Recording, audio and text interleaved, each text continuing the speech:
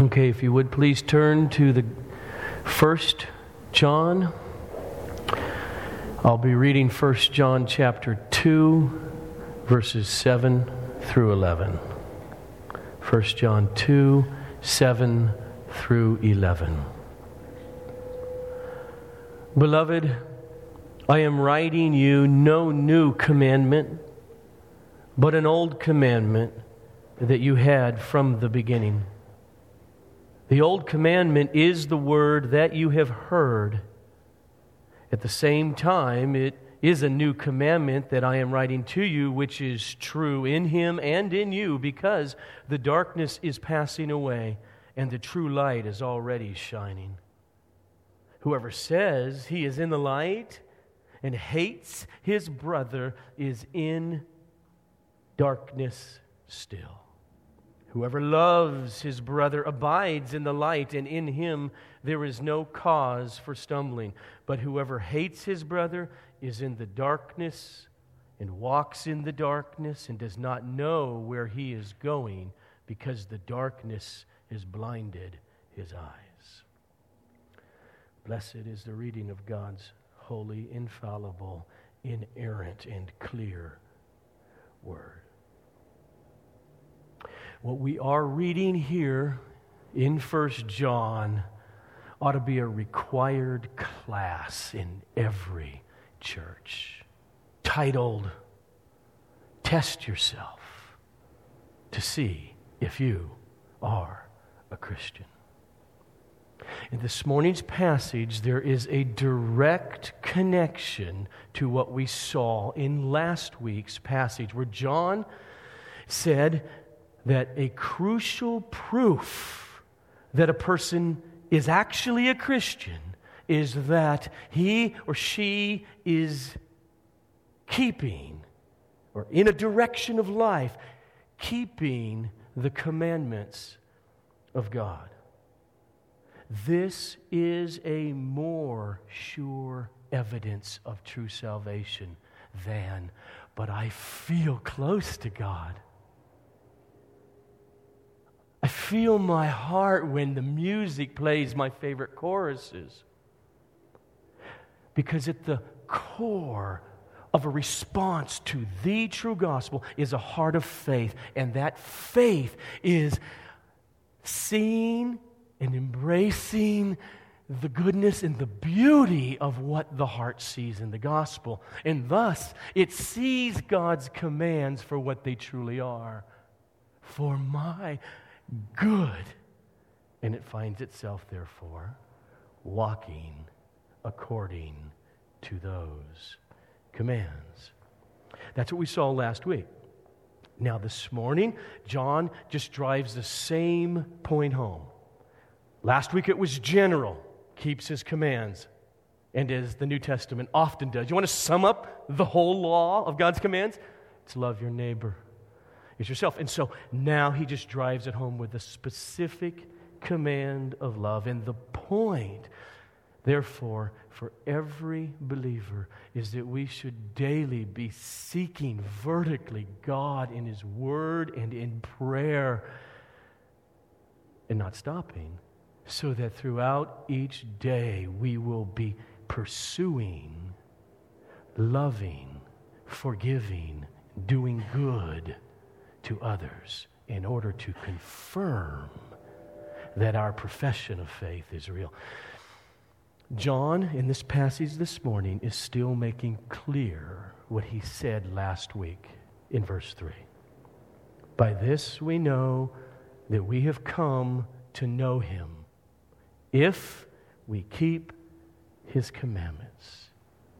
And so as we approach this passage this morning, and it seems to differ from what we may think a true Christian is, or what it is to be a Christian,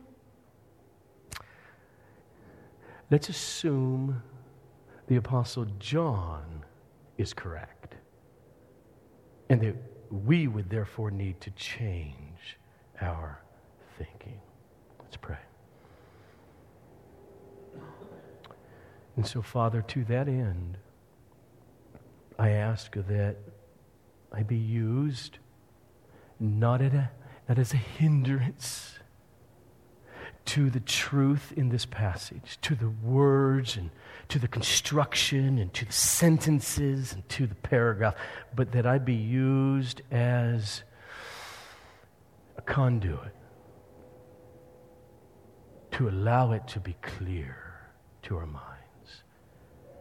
And by your Spirit, would you apply it to our hearts, to the glory of Jesus, and to the assurance of our salvation.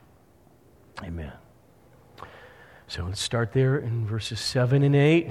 John writes, Beloved, I am writing you no new commandment, but an old commandment that you had from the beginning.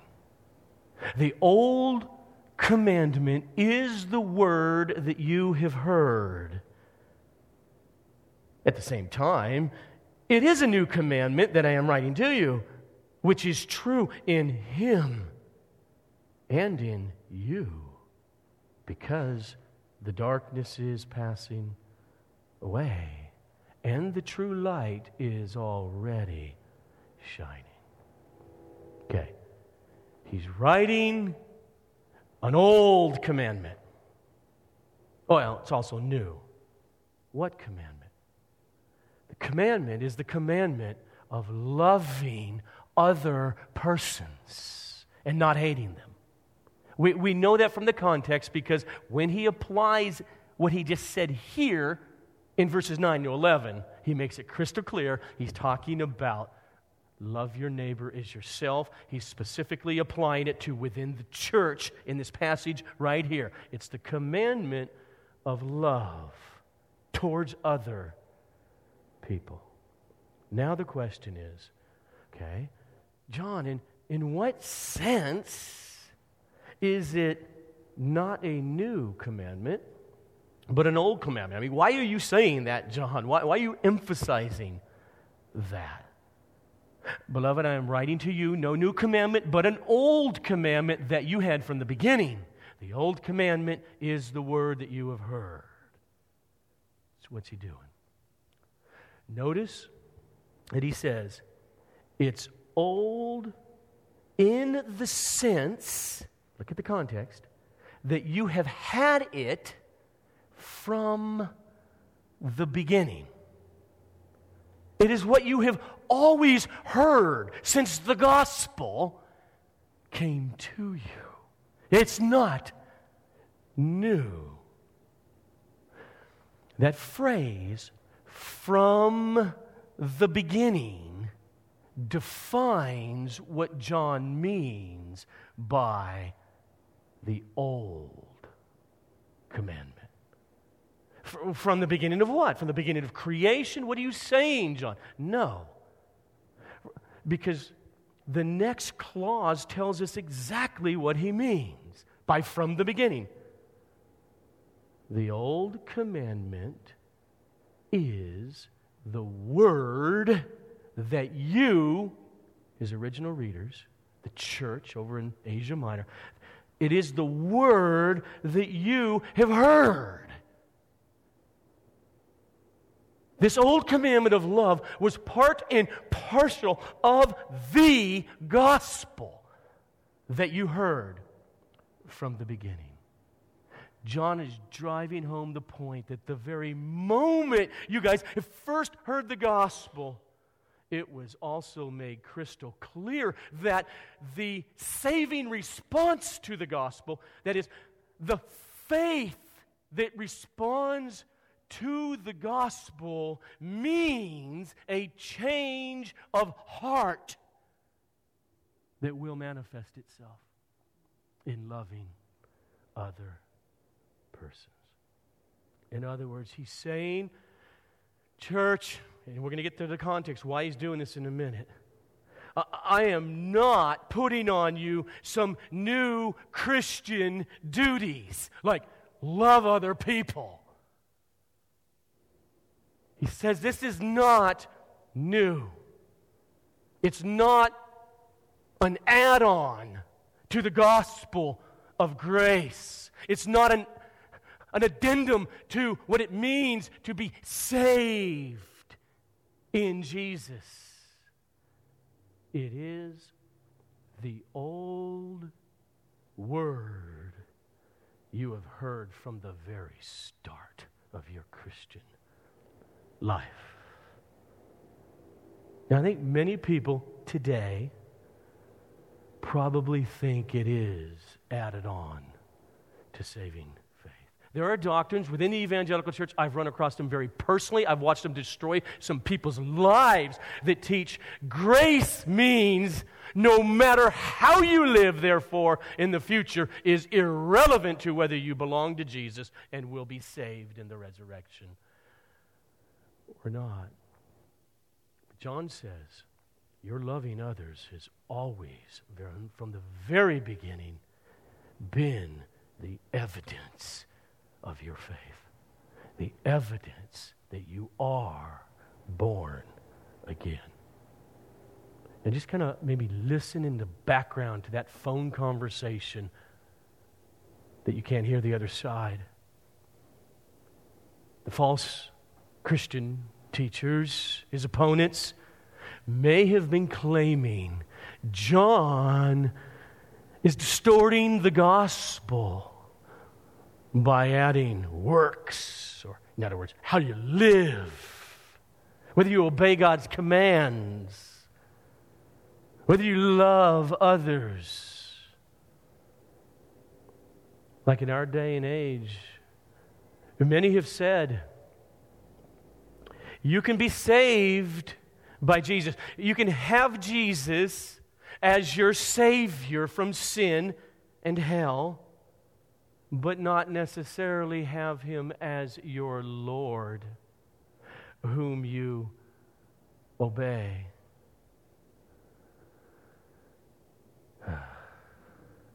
No.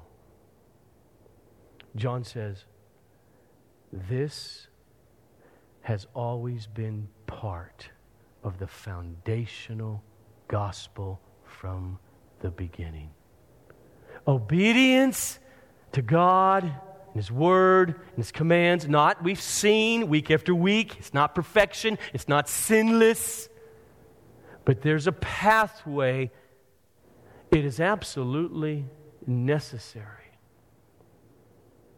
Not as the cause of a person's salvation, but as the evidence of their salvation. So I dare say that today in 2014, people within the church and outside the church are desperate to hear the complete gospel message. And to hear it, as John says, from the very beginning, so that they don't get deceived about whether they are saved or not. So that they're not deceived about what saving faith looks like and is. A changed heart and thus direction of living is not optional. What people should hear is that God has sent His Son. That Jesus of Nazareth is the fulfillment of the prophecies of David's Son coming and sitting on a throne. And He came and died as a substitution for your sins and was raised from the dead. And God freely, without cost, you could never earn it, offers you eternal forgiveness and offers you unbelievable power that changes your heart and thus produces obedience in loving other persons. So John here, he's saying, when I require you to obey God's commands, church, and to love others in order to maintain your assurance of salvation, this is not new. I'm not adding something on to the gospel of grace down the road of your Christian life. It is the old commandment that you've had from the get-go. Now, and John says, even though now it is old. In that sense, this commandment is also new in another sense. Verse 8. At the same time, it is a new commandment that I am writing to you, which is true in Him and in you, because the darkness is passing away and the true light is already shining. So what is He doing? First, notice at the end that word in the Greek, eide, and then modifying the word shining. Present tense, ongoing. Something is happening. Not that it's just happened and it's over, but it's happening even now. Eide, already happening. It's already shining. What's that mean? That's got to mean that there was something that was expected to be happening in the future, but it is already shining. Like my children, if they're waiting their friends to come over at 4 p.m., and they come running to me at 3:30 and say, "Dad, they are already here. Wasn't expected. They've come early." John says it is new. It's new in the sense that the darkness, not that it's passed away and there's no more darkness, there's no more evil, there's no more sin. No. But something has happened in history, according to John. The darkness is, present tense, in the process of passing away. And the new light is already shining. What John is referring to is the now, not yet, tension in the New Testament concerning the kingdom of God.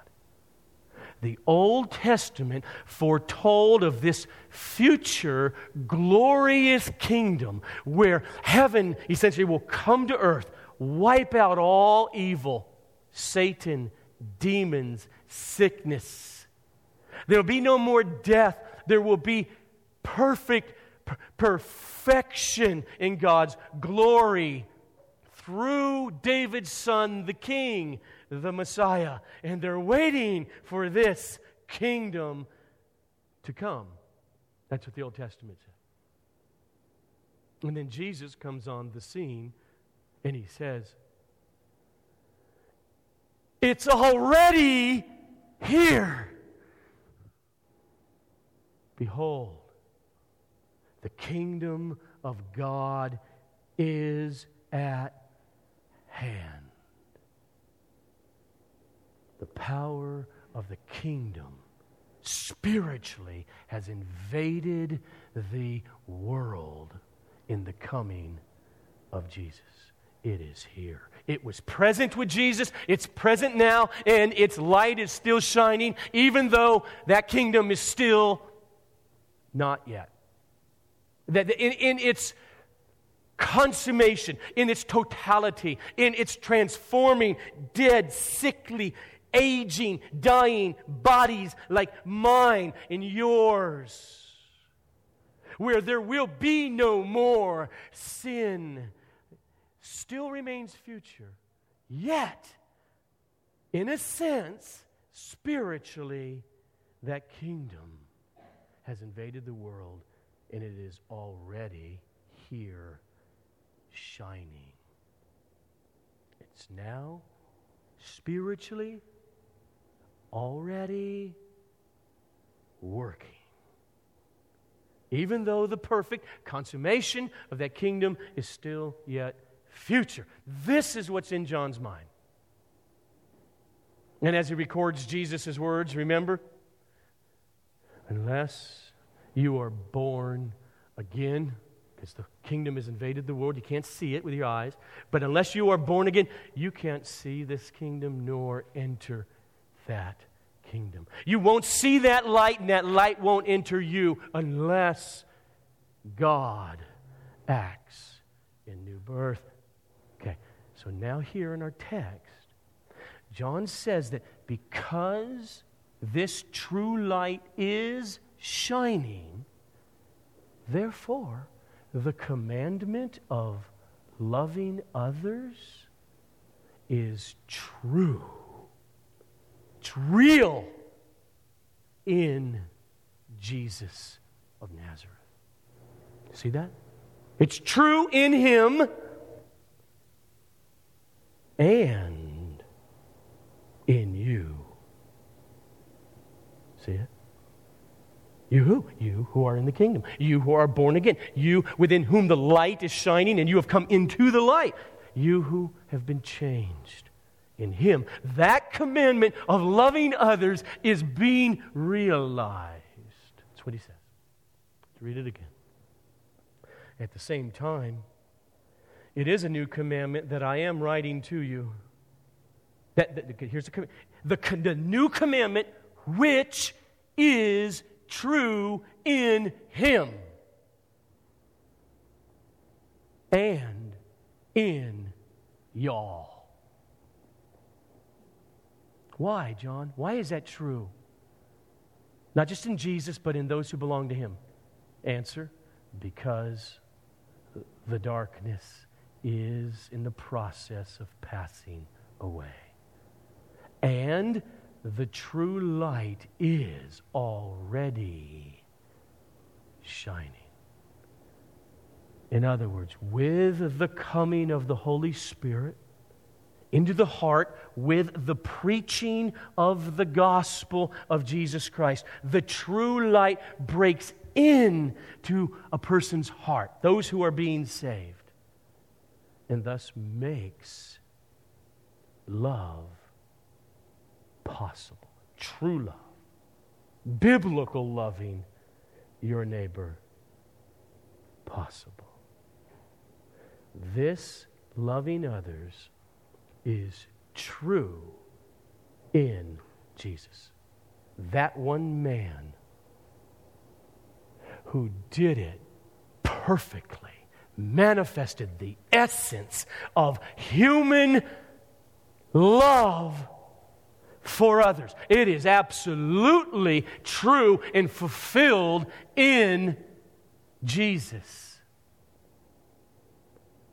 And because of Him, it's fulfilling itself in you who are born again. It's new in that sense.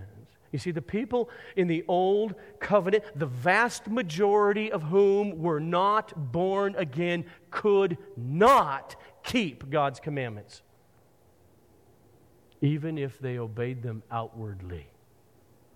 They could not actually love others the way God is saying because they remained unregenerate. They remained in the darkness of their sin. But in Jesus, we see this command of love, remember, which fulfills all of God's law, fulfilled in Him. It has been realized in Jesus. It is, according to John, true in Him. And then he says, it is also true. It is also realized in you, church. Jesus has made it possible for those within whom the light has penetrated the heart, for them to keep His commandments. Not legalistically, but truly with a genuine heart of faith towards God, in love for God. See, the effect of the true light that's already shining penetrating a dead soul and raising them from the dead is what produces it. Let me just go to Paul for a moment. This is how Paul says it in 2 Corinthians 5, verse 17. Therefore, if anyone is in Christ, he or she is a new creation. It's not just pulling a lever and joining a local Kiwanis club. Something happened in becoming a Christian that transformed the person at the core of their being. They are a new creation. The old has passed away. Behold, the new has come. Now, this is exactly John's theme throughout this first epistle of his. Those who are new creations, or he just uses a different term, those who have been born of God, they do walk in the light by the power of the Holy Spirit. Those who have not been born of God, whether they're religious or non-religious, the unregenerate, the unbelievers, cannot walk in the light. They remain in darkness. See, those terms in the New Testament, light and darkness, they're not just belonging to the Gospel of John or to 1 John. Listen to the Apostle Paul from Colossians 1:13 for a moment.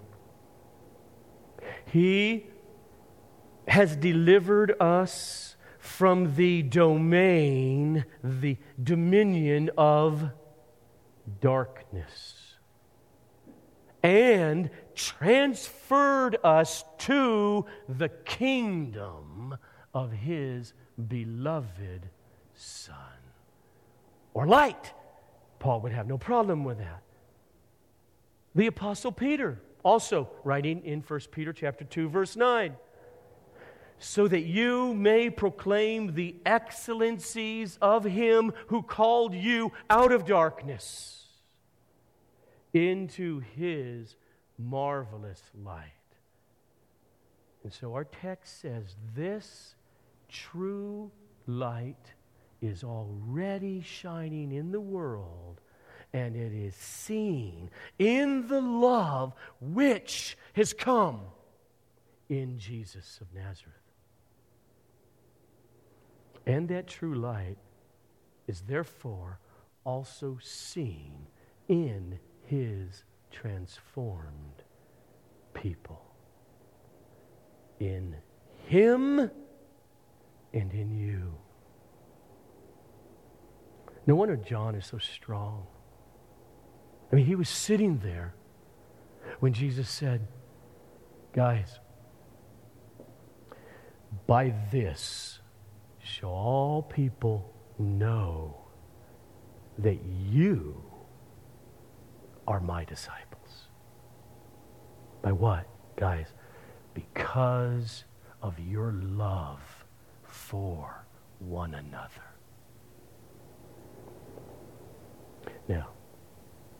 Now remember the context. John, what are you doing? Because of the trouble-making teachers and the false ideas that are floating around now in these churches, John feels it necessary in our text to stress the oldness of this commandment and the newness of this command to love one another. He stresses the oldness in order to distinguish his teaching from the new teaching of these false teachers. Remember, in chapter 2, many of these baptized, professing Christians have left the church. They went out from us, but they were not of us. For if they had been of us, they never would have left. Why'd they do that?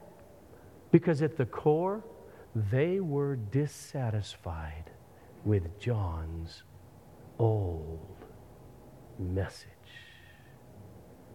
They were interested in the new teaching. that really emphasize a special knowledge for those who are special. Those who are super spiritual. This was what we call this incipient, the early stages of what became full-blown Gnosticism lately. Gnostic from knowledge. You're in the know. And part of that was, don't you know that internally your spirit is so separated really from your body that it doesn't really matter what you do with your body and with your tongue and how you talk to others and with your sexual organs and how you sin with them. It doesn't matter because you have real spiritual knowledge, and that's what matters. This is what Jesus came to bring. They're interested in the new knowledge. This is a warning for all ages. Beware of, and many of you, about my age, been in the church a long time, the church world, you know what I'm talking about. Beware of, God is doing a new thing over here, and over here, there's a new teaching in town that is really working.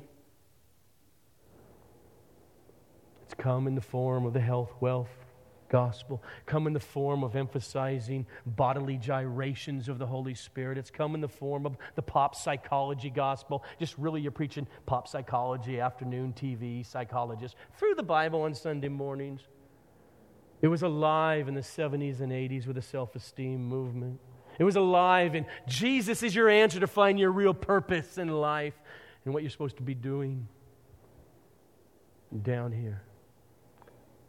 The great test to see who is true and who is not is to see who is bored with the old message of the gospel that will, to one extent or another, produce the fruit of loving other people. And so John stressed the new command of love, that it was the same old command that they have had from the very beginning of the gospel. It is not an adjustment. And then the reason he stresses the newness of the command is to make it clear that God's commands are directly connected, church, to the new covenant.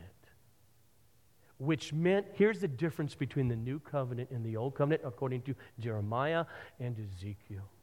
To be at the core under the old covenant, or an old covenant person, and not in the new covenant, meant to have God command you, love me, love others by not committing adultery or murdering them or stealing from them, except God did not empower them with His Spirit or raise them from the dead in new birth in order that they may obey from a heart of faith.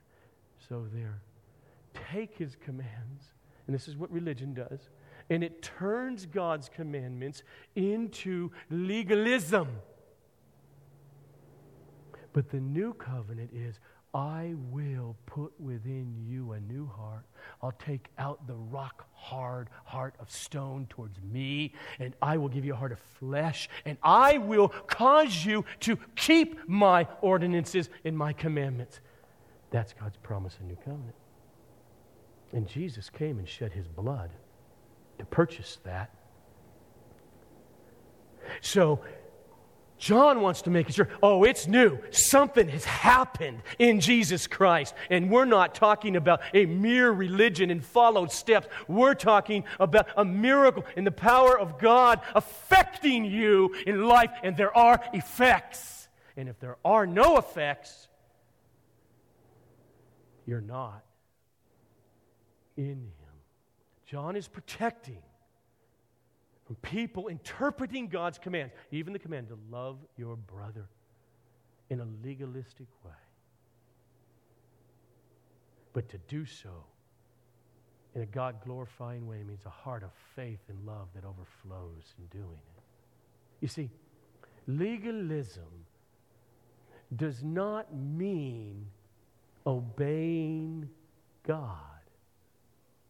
He obeyed God. He's a legalist. That's not what legalism is. Legalism means that one thinks that by performing certain acts, they therefore deserve or merit or earn something from God. Now, if you're a stickler for the Bible and for a text, just look closely again at verse 8.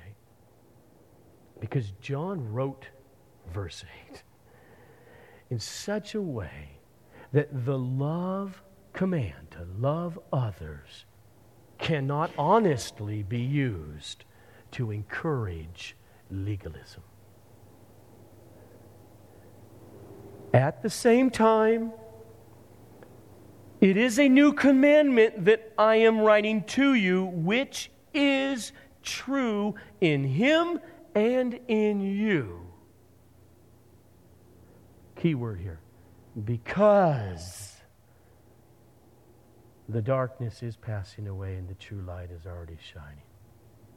So when John says the new commandment of love comes true in Jesus and the gospel comes and the Holy Spirit penetrates your heart through new birth, that command for you to love others comes true in you. Because it's the overflow of your love towards God in Christ. He says, when that happens and you're obeying Him, it is because first the true light is already shining. That's the logic. Just turn it around. Start at the end of verse 8. Because Jesus has come, He's purchased the new covenant. He has sent the Holy Spirit, and He sent emissaries out preaching the gospel, and it reached you, and I raised you from the dead. All of that is because of the new light is shining in you. Therefore, it's becoming true in you that you're actually obeying God's command to love. Do you see that yet? Okay. Therefore, our obedience to the command to love cannot mean earn, deserve God's love or God's light. Because our obedience in loving others is God's light already shining through us. That makes sense? No, it doesn't. No nods. Okay, say it again. If it is God's light coming and causing us to love others, your loving others cannot be earning that light. Got that one? Okay. All right. Love doesn't deserve, our loving others doesn't deserve eternal life. And I think some of you know John's unique use often of the word eternal life in the gospel and in 1 John. It can't mean we're earning eternal life because according to John, eternal life is the life of God dwelling in believers that causes the love. So our loving, as the result of His eternal life, cannot be earning eternal life. Or the way that John says it actually in chapter 4, verse 12. No one has ever seen God. Now listen to him. If we love one another, God abides in us, and His love is perfected in us. So you cannot legalistically deserve God's love if our loving each other is a result of His love being perfected in us. All right. That's John's general theology in verses 7 and 8. So, really, I should only have one more minute, but I'm going to probably have 12 more minutes of this sermon. But because at that point now, all I would normally need to do, I think, if you really got that, is just read verses 9 and 11. You say it makes all the sense in the world, therefore. because now he just applies it. Okay, because of this reality of what the gospel and the Christian life is, verse 9, therefore what? Whoever says he is in the light, which according to John absolutely always is producing the commandment of loving your brother. Whoever says he is in the light and hates his brother is still in the darkness. Whoever loves his brother is living or abiding, remaining in the light. And in him there is no cause for stumbling. But whoever hates his brother is in the darkness and walks in the darkness and does not know where he is going because the darkness has blinded his eyes.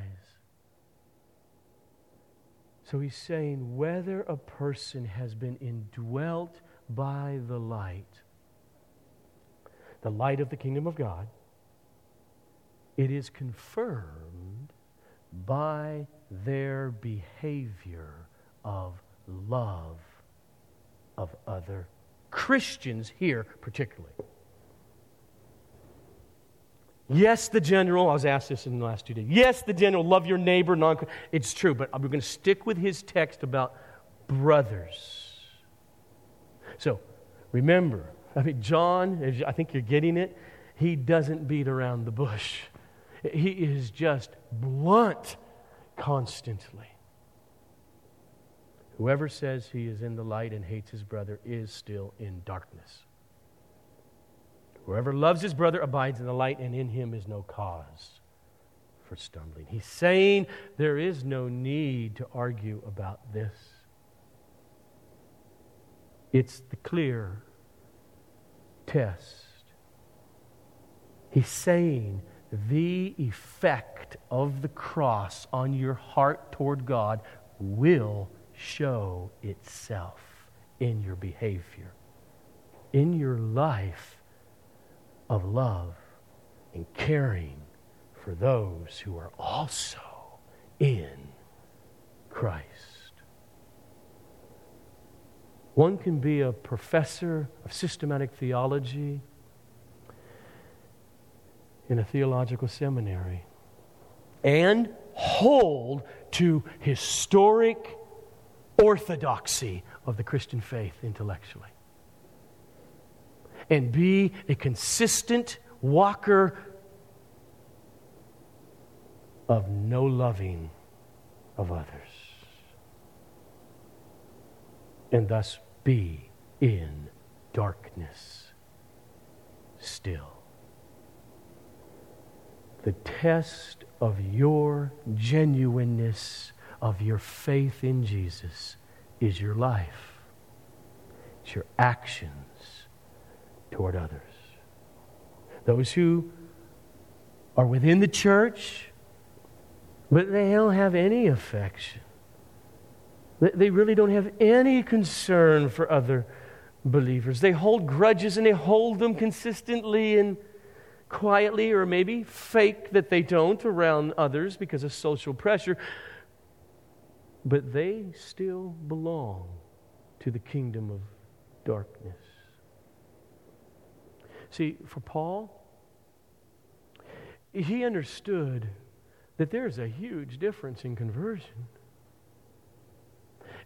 He writes about who he once was, and that's who all we once were before we came to Christ and before the light shone in our hearts. He says, this was at the core. And I think Paul means, oh no, it's not that people don't fake it or look pretty on the outside, but they go home, listen to the backbite, listen to their jealousy, listen to their envy towards other people, just constantly. This is what he writes in Titus, for instance, chapter 3, verse 3. Paul says, for we ourselves were once foolish. He means, before I was born again. We were once foolish, disobedient, led astray, slaves to various passions and pleasures, passing our days in malice and envy, hated by others, and hating one another. That's what it means to be in darkness. The unloving person is not only, though, like a blind man in a china closet, stumbling about, making a wreck of his own life. But those unloving persons, he says, are not a cause for stumbling. In the Greek, it's just really, they're not stumbling.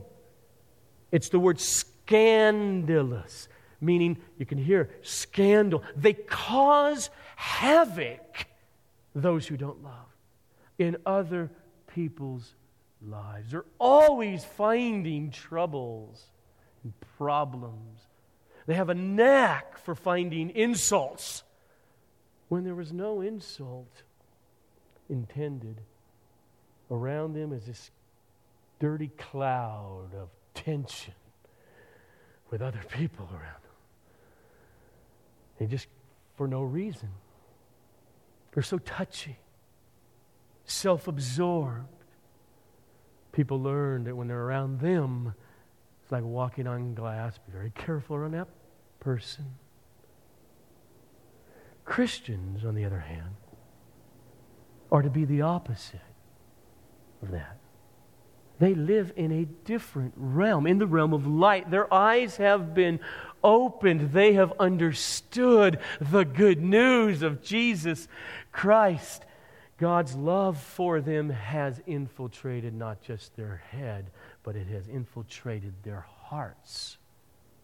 And it is producing loving affections and actions. See, Christians are those who, according to Paul, have been transferred from the realm of darkness into this new realm of light. And therefore, Christians are those who have come to see the nature of their own sin.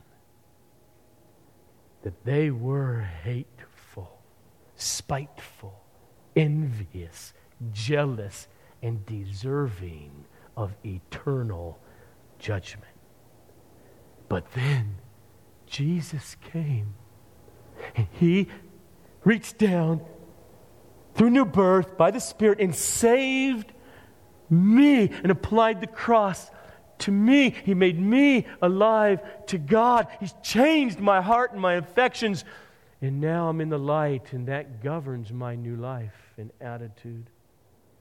And so those people see other people as they see themselves, as hell-deserving, pitiful souls who either are saved in Jesus like them or can be saved in Jesus like them. So when they're attacked unjustly or slandered, they see that poor person is locked into their depravity of sin and spiritual death, and they feel sorry for her or for him and pray for him. Their knowledge of the love of God in Jesus, therefore, in other words, makes them love other people even as they themselves have been loved by God. They therefore delight to love, especially other sinners who also, like them, have come into the light as undeserving sinners. Jesus put this perfectly in his parable of the man who owed $10 million to his master. Remember? And he went and he pleaded for mercy. Please don't take my wife and my children and sell them off into slavery and put me into prison. I beg of you mercy. And the master gave him complete mercy and absolved him of all his debt. And then Jesus says, then he went home and he had a servant who owed him a measly couple $1,000. And that servant came to him and pleaded for mercy. I will pay you back. Give me more time. And the man said, no. And Jesus said, he choked him.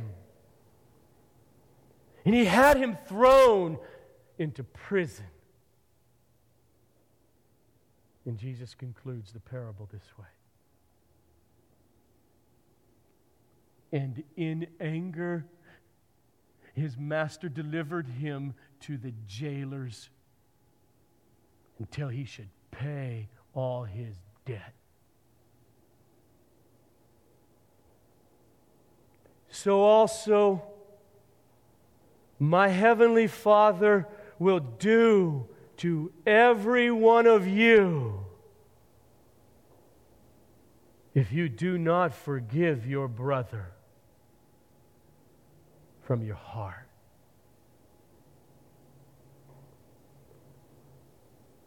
This means essentially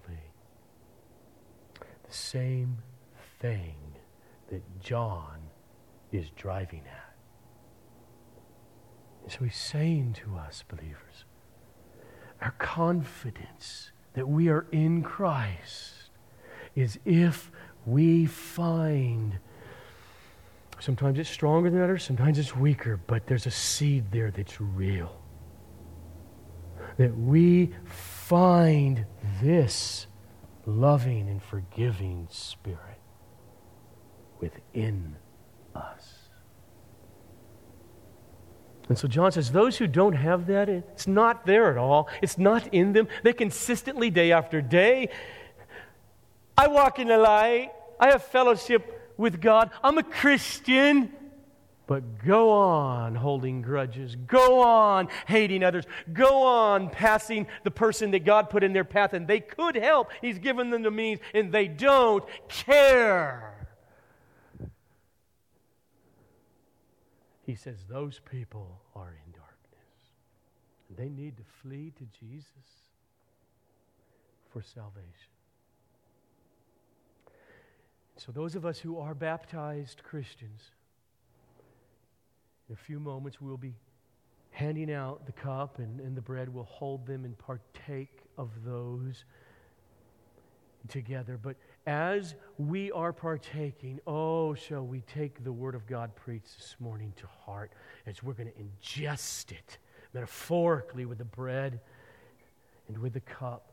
And our prayer is this, Father, let us be a people who constantly run desperately to you in your word and in prayer so that daily we may be filled with your light working in us and thus go off each day into our homes and outside the homes and within the church pursuing to be a better, loving person so that we will be proving that our confession of faith in Jesus is genuine. Whoever loves his brother abides in the light, and in him or her there is no cause for stumbling.